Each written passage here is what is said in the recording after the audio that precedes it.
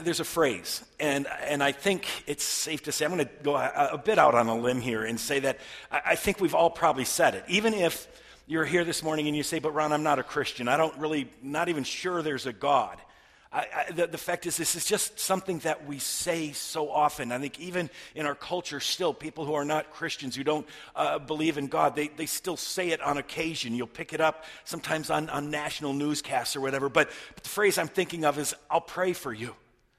I'll pray for you, right? When somebody is hurting, when somebody is struggling, and we're not sure what we can do for them, we're not sure how we can help them, and you get to that place, and what do you say? You say, well, we're praying for you, right? I mean, we'll pray for you. I can do that much. I'll pray for you. And like I said, even I think people who aren't Christians or who don't normally pray sometimes get to a place where they just kind of say, oh, I don't know what else to do, so I'll just say I'm praying for you. And that's a good thing to do. That is a wonderful thing to do. And it raises the question I want to think about with you this morning, and that is when you've said that to somebody, first of all, do pray. Don't just say it, but do pray. But what I want to think about with you this morning is, what do we pray when we say we're going to pray for someone? How do we pray for other people, particularly when they're going through difficulties, particularly when they're going through struggles? What kind of prayers might we offer? That's the question I want to think about with you. Like I say, most of us have said pretty regularly, I'll pray for you, but what does it mean? How might we pray? And there's more than one way, okay? But I want to look at how Paul prays this morning. What do we pray for when we pray for others? We're working our way through the book of Ephesians, Paul's letter to the Ephesians, calling the series Finding Our Place. We said that these are people who are going through struggles and some identity crisis, and the world around them was changing significantly. And Paul needs to write to them to say, look, this is where you belong. This is who you are in Christ. And so it's finding our place. And we're still in chapter 1, so let me just kind of real quick review. The first week, 2 weeks ago, we talked about the introduction where Paul says, this is me, Paul, an apostle of Christ Jesus by the will of God. All right, I come with the authority of God in writing this letter to you. And then he said, to you, the holy ones in Ephesus. And we talked about how it was probably not just one church in the city of Ephesus itself, but was actually a whole group of churches in that whole area that Paul is writing to all of them and just trying to encourage them, and he's trying to strengthen them. And then last week, Daniel talked about what Paul does next, because he says, this is who I am, this is who I'm writing to. And then he says, and I just got to tell you, I praise God for all that he has done for us in Christ. And he just lists all of these benefits. He just says, it is so amazing to be in Jesus Christ. I hope you can understand what it means to be in Jesus Christ. You're saved and you're forgiven and you're redeemed. And Daniel focused especially on one thing, and that is that we are sons and daughters of God, adopted into God's family. That we are not slaves or servants, but children of God. And I'm going to come back to that a little bit later. So Paul has this thing. He says, you know what? Here's who I am. Here I'm writing to. And I just praise God for all that we have in Christ. And then the next thing he says in verses 15 to 23, the next thing Paul says is, you got to know something. I'm praying for you. I'm praying for you. And he tells us what he's been praying for these Christians in that age. And I think what Paul would probably pray for us as well. And so that's why I say I think that this is going to be helpful for us to say, okay, when Paul was praying for somebody, what did he pray for? How did he pray for others? I've got two goals for us this morning, okay? Two goals for us. And the first is to use Paul's prayer as a model for prayer. Okay, now I underlined and bolded A because this is one of the prayers in the Bible. It's not the only one. And I think Paul has some important things to challenge us with about our prayer life here. But this is not the only prayer in the Bible. This is not the only way Paul says to pray. So this is not a full answer. You can learn other things from other places. And I always worry sometimes that we preachers kind of say, well, this is it. This is the key. If you pray this way, then everything works fine. No, this is a model for prayer. And as Kevin alluded to, we're going to end the service by asking you to take out a prayer request card and write something down. So as I go through this, I want you to be thinking about, okay, who might I be praying for? Who might God be calling me to pray for? And how might I share that with others, or how might I just do that on my own? And you know, what should I pray for them? So I want to use it as a model, but I also want to, I can't help it as I go through this, as I was working on this all week, I can't help but say, you know, I also want to think about, what does Paul say we need? Because what he's saying is, you know, this is what the church in Ephesus needed. These are what these Christians needed as they faced the struggles of their day, as they faced the challenges of their day. I'm reading through this and I'm saying, okay, God, that's what I need, okay? That's what I need. And so I want to kind of have both of those things going on. We're learning a pattern for prayer here this morning, but we're also learning what we need. We're learning, again, how important it is for us to find our place. That's going to be at the center of Paul's prayer. So what do we pray for when we pray for others? Two things. First one's going to be short. And the second one is where we're going to spend our time this morning, okay? The first one that Paul just kind of mentions in passing, but I think it's a good thing for us to think about in terms of what do we pray for when we pray for others. First thing that Paul prayed for when it came to the Ephesians is this. He gave thanks to God for them. And part of what I think we can do, maybe better for some of us, I know for me, just to thank God for people in our prayers. Just to, and not just thank you, God, for the impact they're having on me. I'm just thankful for them. Look at what Paul says. We start at verse 15, all right, and 16. For this reason, Paul says, and again, because God is so good to us in Christ. For this reason, ever since I heard about your faith in the Lord Jesus and your love for all of God's people, I have not stopped giving thanks for you, remembering you in my prayers. And that remembering there is continually remembering. And Paul says, you know what? Ever since I heard about your faith and your love, I have been just thanking God for you. And I think what he thanks God for are those two things. For their faith, that they belong to Jesus Christ, that they have given their lives to Jesus Christ. They've put their trust in him. They've surrendered themselves to Jesus Christ, just as we were singing and saying, Lord, I surrender all. They've done that. And that faith has been accompanied by love, by works. And so I'm just so thankful for that. I'm so thankful for your faith, and I'm so thankful for your love. And maybe that's the thing when we come to that place of perhaps writing down some of those prayer requests, just to say, you know what, I just want to thank God that my kids are walking with the Lord. I just want to thank God that this person is walking with the Lord. I want to thank God for the love that this person shows. I want to thank God for the way that this person cares. The fact is, I get inspired sometimes just by watching you love others. Sometimes watching you love each other and care for each other. And I hear the stories of cards that are sent, of meals that are brought, of people just coming together. And I thank God for those things. And so maybe that's what you want to do. You want to just give thanks to God for somebody else, here or someplace else. Told you the first point was short. Okay, only one more, but it's going to be a little longer, okay? So we give thanks to God for others. And then the second thing, and this is, I think, this has been really challenging me of thinking of how I pray for others. And I was even really aware of it as I'm praying as a congregation here. Because Paul's prayer, and this is the only thing he really asks for, and the rest of what he's praying for all of these people, is Paul prays and asks God to help them know. To help them understand. And I think that needs to be a key part of our prayers, that we ask God to help other people know, to help them understand, to see who God is. Look at how Paul goes on here, okay? Verse 17, he says, I keep asking, again, ongoing. Paul is continually praying. As he's thinking about you, he's praying for you. I keep asking that the God of our Lord Jesus Christ, the glorious Father, may give you the spirit of wisdom. That's understanding, right? That God can give you wisdom and the spirit of revelation so that you can see, so that you can understand. Why? So that you may know. Okay? So that you may know him better. Next verse. I pray that the eyes of your heart may be enlightened or opened in order what? That you may know. In order that you may know. And the rest of what Paul does in this chapter is he just talks about what they're supposed to know. But I want to just take a couple of minutes here and think about the significance of this. And again, I want to make sure you follow with this on this, because I want to make it clear, Paul, and this is important, first of all, and nowhere actually in this whole prayer does Paul ask God to change the circumstances. Now, it's not wrong, but I think I look at my prayer life and a lot of it, when I come to asking God when I come to the supplication, to the requests, what I say is, God, change those circumstances. God, do this, change that, restore that marriage. And I ask mostly for God to change circumstances. Think about how often in your prayers that's what we're doing. But that's not what Paul does here. He doesn't say, God, make it easier. He certainly could have. These people to whom he was writing had plenty of struggles.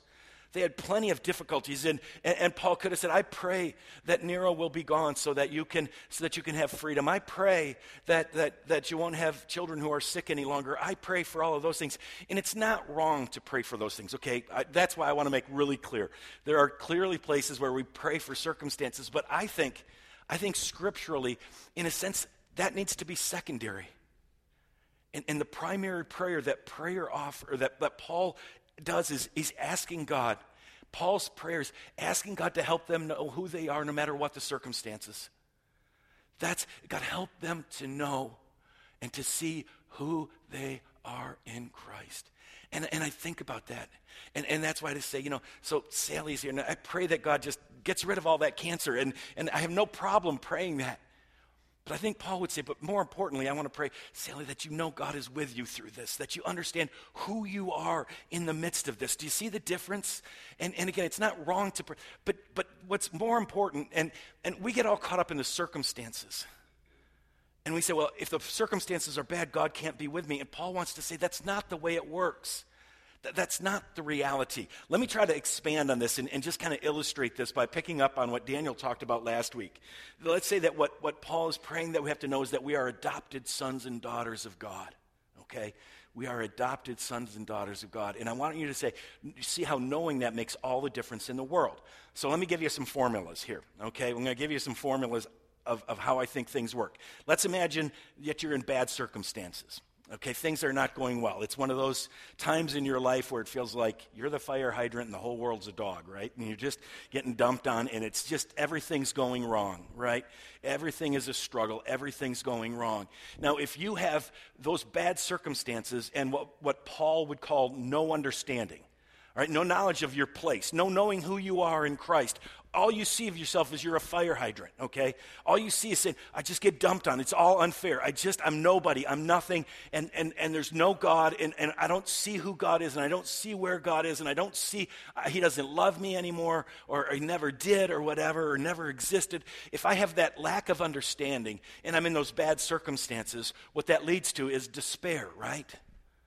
It's despair because there's no hope. There's no reason to believe in anything good. But it's even a problem if we have no understanding, if we have good circumstances, all right?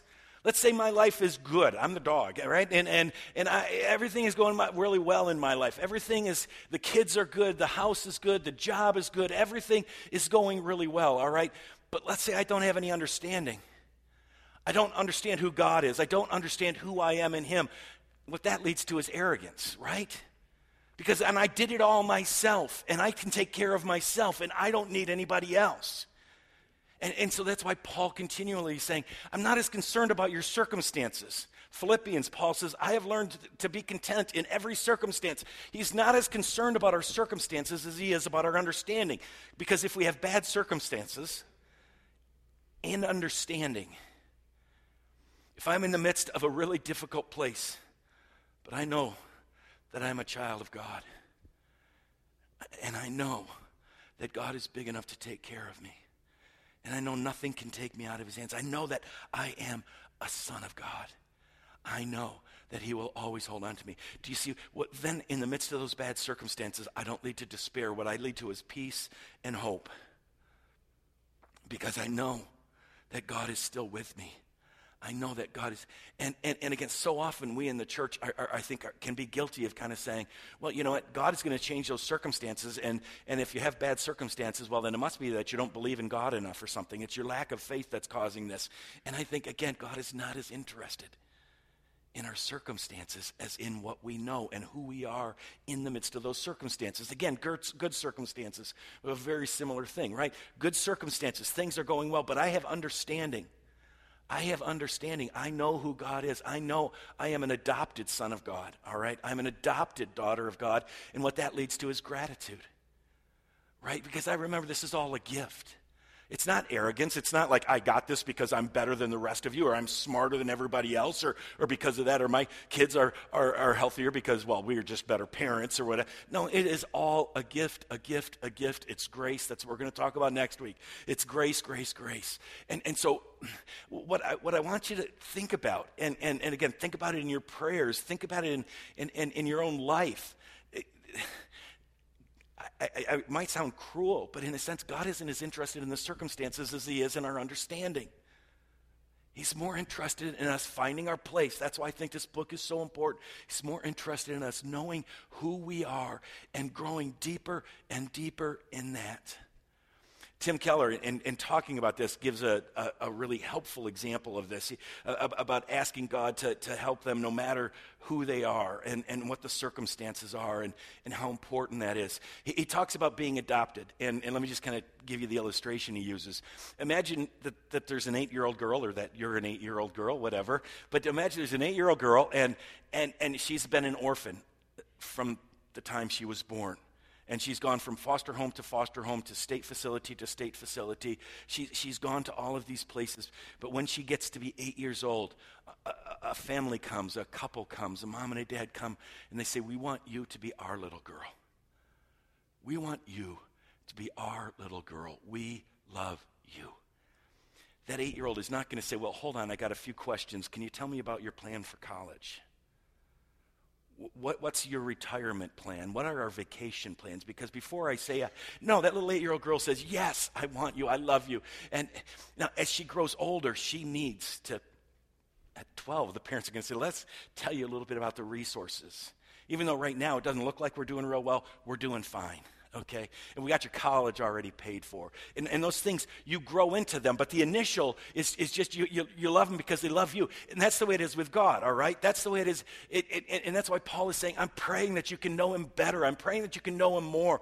Because when Jesus Christ, we see how much he loves us, and we say yes, and we receive his promise, and we become a son or a daughter of God through adoption into God's family. That is wonderful, but it's not the end of the journey. The rest of our lives is spent trying to understand our Father and our brother and the Holy Spirit and who we are in them. And so that's why Paul is just praying over and over again, I want you to know. My prayer is that the eyes of your heart are opened.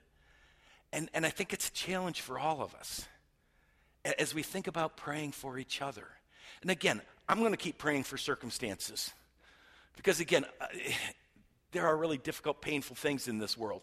And I don't want any of us to go through any more than we have to. But in the midst of those, I think it's more important that we pray, God, and help that person to see that they are in your hands. Help them to understand. Give them a spirit of wisdom and revelation. And I think that there's something really significant in the fact that Paul prays for that, for understanding, for an idea of knowing your place, rather than always having the circumstances changed. Now, Paul does give us some specific things that he wants us to know, that he wants the Ephesians to know. He's asking God to help them know 3 things. The first is this.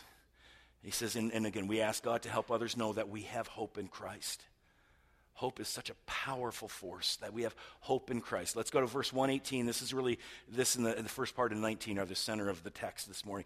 I pray that the eyes of your heart may be enlightened, in order that you may know what? The hope to which he has called you. That's the first thing Paul says. I'm just praying that you can know hope. Now, 3 things I want to say about this. First, it's not denying that things are difficult, okay?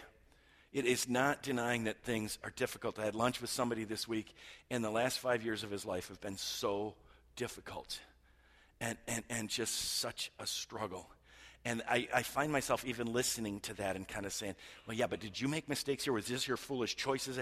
And it wasn't. It was some health issues that came on for kids, for spouse, and just a whole bunch of stuff that just really was difficult. And he said the most difficult thing for him was holding on to just knowing that God was still with him, that there was hope, because he said he kind of heard the Christian cliches that say, well, God just wants to make you happy and wealthy, and if you're not, then it's your fault. And so we have to be honest about saying it's not denying. Hope is not saying, hey, everything's great. No, hope says everything stinks right now, but God is not done yet. Hope says God is not done yet. That's what's at the core of it. And again, that's what I pray for people so often. What we need is hope. Hope is a powerful force. One of my favorite illustrations of this comes from years ago, and it's an odd one, but stick with me on this. I read about an experiment that was done with mice. And what they did was they had these whatever they were, jars, large enough for the mice to be in and swim, and they were filled like 3/4 of the way full with water. And so then they would take a mouse and they would put it in there, and what they wanted to see was how long would the mouse swim before it gave up, before it just said, I'm going to die, I'm going to drown. Now, my hope and prayer is that when the mice gave up, they picked them up and gave them a little mouse CPR, so that no animals were hurt in the conducting of this experiment, just for those of you who love mice. But they wanted to see how long they would last. Now, here's where it got interesting. What they did is for half of the mice, they put them in containers that had a lid on it that they couldn't see out of, that they couldn't see, and basically that there was no hope. And half of the mice were in a jar that had no lid on it. They could see out. Those that had no lid, those that had hope, lived twice as long. I mean, they swam twice as long. They all lived. But they swam, they swam twice as long. And what happens is we often say, well, where there's life, there's hope. But I think it's more true to say where there's hope, there's life. Hope is that powerful. When we get to a place that says there's just nothing God has forgotten me, and it's never going to get any better, and there's nothing I can do, it doesn't make any difference. When we lose hope, we lose life. And one of the most important things we can pray for each other is that we will not lose hope, that we will recognize that God is still at work, even in the midst of, and again, we believe in a God who raises people from the dead. The coffin, they put our bodies when we die into a grave, and they put a lid on that. But Jesus showed us that lid was not strong enough to keep him in. 6 feet of dirt was not strong enough to keep him in. A rock in front of a tomb was not strong enough to keep him in. And so there is always hope, even in the face of death. And what we need, maybe more than I need, to not have any struggles in my life, is I need hope. I need to understand who God is. So that's the first thing, that we have hope in Christ. And as I'm praying for others, and maybe there's somebody that you want to pray for, and again, if it's, Lord, change their circumstances, but maybe you want to pray, Lord, can you just give hope to my brother-in-law? Because he's just been beat up for so long. And I just pray that you will give him hope to know that you have not forgotten him. So we have hope in Christ. The second thing that Paul prays for the Ephesians, that I think we can pray for others, is that we can know that we are God's inheritance, that we are God's treasure. This is an interesting one in the translations and so on, and in the verse, and especially in the Greek. But it says, again, 18, I pray that the eyes of your heart may be enlightened in order that you may know the hope to which he has called you. And then this phrase, and it's a challenging one, but the riches of his glorious inheritance in his holy people. And when I first read that, I thought, okay, so I have to know the hope, and then I have to know the riches that I have. Right, the riches that I have in Jesus Christ. But that's not what it says. Look at what it says. It's the riches of his glorious inheritance. Okay, what's that talking about? It's the riches of God's inheritance. I'm supposed to know the riches of God's inheritance. What are the riches of God's inheritance? It's this. It's in his holy people. Throughout Scripture, God's inheritance is his people. God's treasure is his people. God's greatest joy is his people. And I think what Paul then is praying here, that's why I phrase it this way. I just pray that you can know how precious you are to God. I pray that you can know that you are God's inheritance, that you are God's treasure, that you are just so significant and so loved by God. I'm praying, Paul says, that you can know that God delights in you. And again, that is so challenging for me. Because so often what I find myself praying for, especially for people who I am maybe somewhat in a disagreement with, saying, Lord, I pray that they can know how wrong they are. I pray that you will convict them of their sin. I pray that you will show them that they are wrong. Lord, straighten them out. Lord, do that. And I wonder if maybe our prayer should not be more, Lord, I just pray that they can understand how loved they are. The fact is, let's be honest, a lot of our sinning and a lot of our hurting each other is because of fear. It's because we're afraid we don't matter. We're afraid we don't have a place, and so we try to make ourselves important. And I think, what if we really saw ourselves in God's eyes? What if we really understood that God delights in us? What if we could understand how precious we are? What if we could understand, I mean, imagine trying to buy a gift for Bill Gates. You couldn't. He can buy anything. But if you could find a gift where he'd go, that's what I love most. You know what? God answers that question with what he loves most? You. What he delights most in is you. He wants you. And he finds great joy in you. Look at Zephaniah. Zephaniah 3:17. The Lord your God is with you, the mighty warrior who saves. He will take great delight in you. Zephaniah is talking about God's people are his inheritance. They are his pleasure. They are his joy. They are his treasure. In his love, he will no longer rebuke you, but will rejoice over you with singing. God delights in us. One of you years ago gave me a sermon on a tape. That's how long ago it was. Now, it was a cassette tape, not an 8-track, so it wasn't that long ago. But I'll never forget it because the preacher said, I want you all to imagine something. And go ahead and do this. Imagine that right now, all of a sudden, you are face to face with God. You are looking in the face of God. What does he say? For many of us, if not most of us, if not all of us, what God says is, I'm disappointed in you. You failed. You didn't go to church as much as you should have. You didn't love others the way you should have. You didn't do this and you didn't do that. And most of us have this. It's not the scriptural story. Heart of God is that he delights, and he wants more than anything else for us to flourish. He is not as angry as he is sad for the brokenness in our lives and the brokenness we bring on ourselves. And yes, God hates sin, but he hates sin because it destroys and it hurts us. And if God could look you in the eye, he would say, I love you. And what if we actually believed that? And what if our kids believe that? How often do we pray for our kids and say, Lord, keep them out of trouble? Lord, don't let them do anything bad. And how often do we say, Lord, I just pray that Jake can know how special he is to you. Just pray that Kaylee can know she is a gift, that she is your treasure, and that she doesn't have to try to prove anything to anybody. Pray that you can know how special, that others can know how special they are. God delights in us, and God is making us glorious. We are his glorious inheritance. Someday we will be amazing. Again, John says this in 1 John 3, verse 2. Dear friends, now we are children of God, and what we will be has not yet been made known. But we know that when Christ appears, we shall be like him, for we shall see him as he is. So maybe you want to say, you know what, I just want to pray that this grandchild, that this friend, that this person who's really angry at the church, that person can know that God wants them to be a treasure, that God wants them to be an inheritance, that God created them and loves them and adores them, and God wants them to come home. Paul says, that's what I pray, that you can just get a clue of how much God loves you. So pray that we have hope in Christ. Paul says, I just pray that you have that. We pray that for others, that person can know that we have hope in Christ, that person can know that we are God's inheritance and treasure. And then the third thing, that they can know that God's power is incomparably great.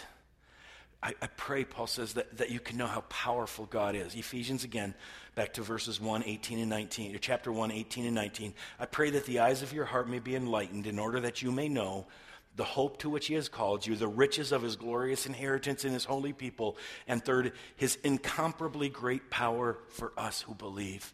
His incomparably great power. And I love it. Paul doesn't say, I want you to know how powerful God is.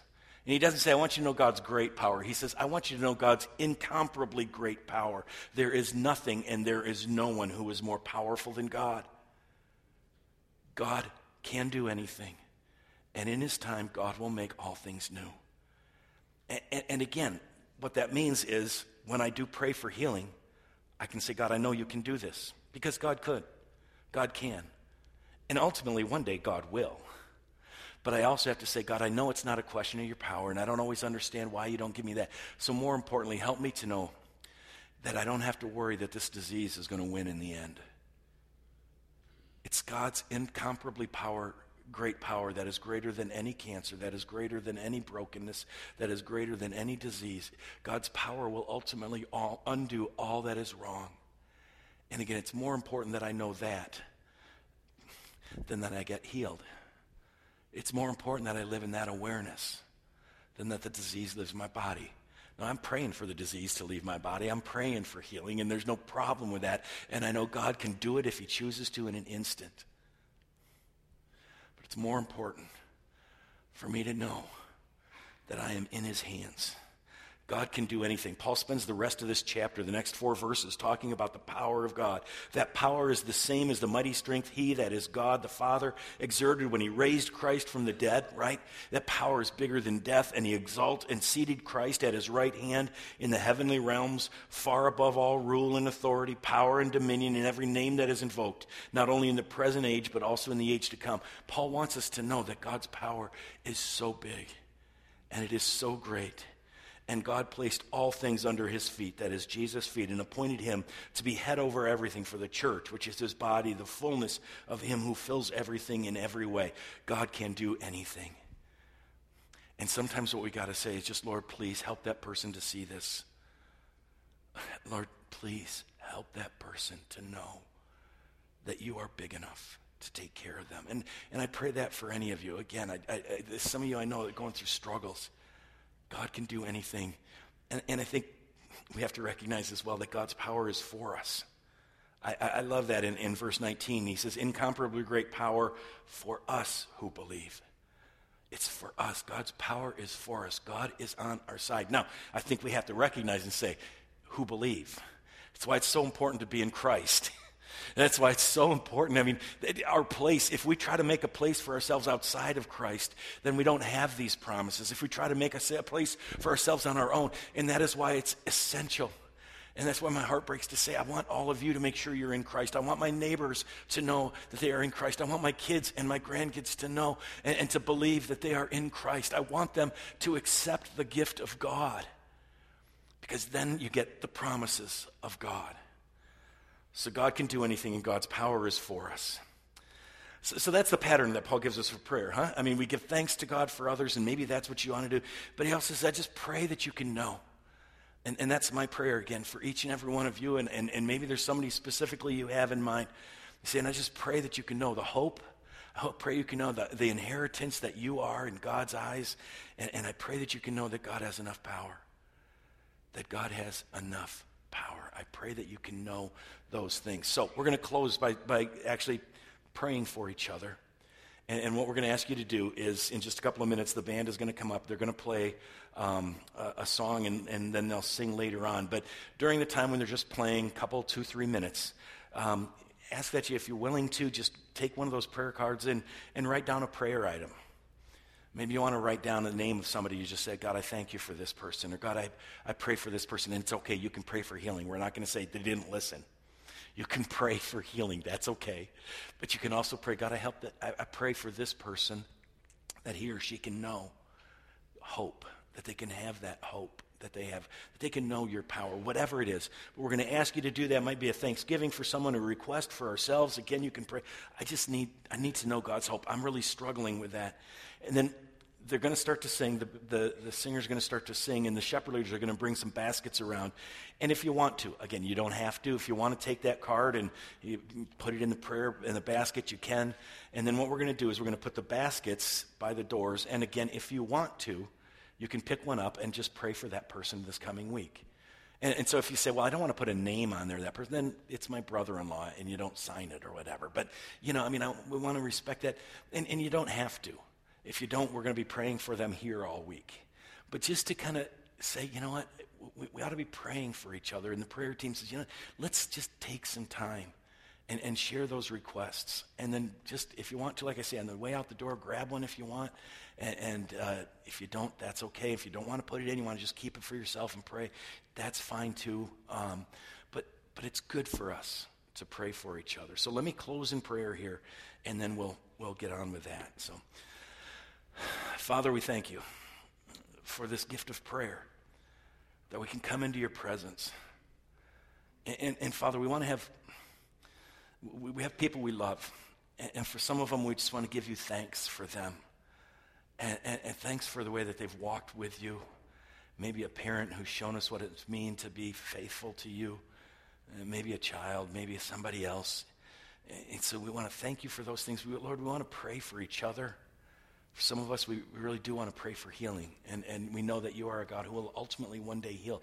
But sometimes, Lord, we want to just pray that we can know and find our place in the midst of a really confusing world. Again, for us this week, we discovered that, and just were reminded that it's changing around us. So, Lord, help us to know the hope that we have and the treasure that we are and the power you have. So whatever it is, Lord, we just pray that you'll just take these things and help us to know who you are and to find our place. We pray this in Jesus' name.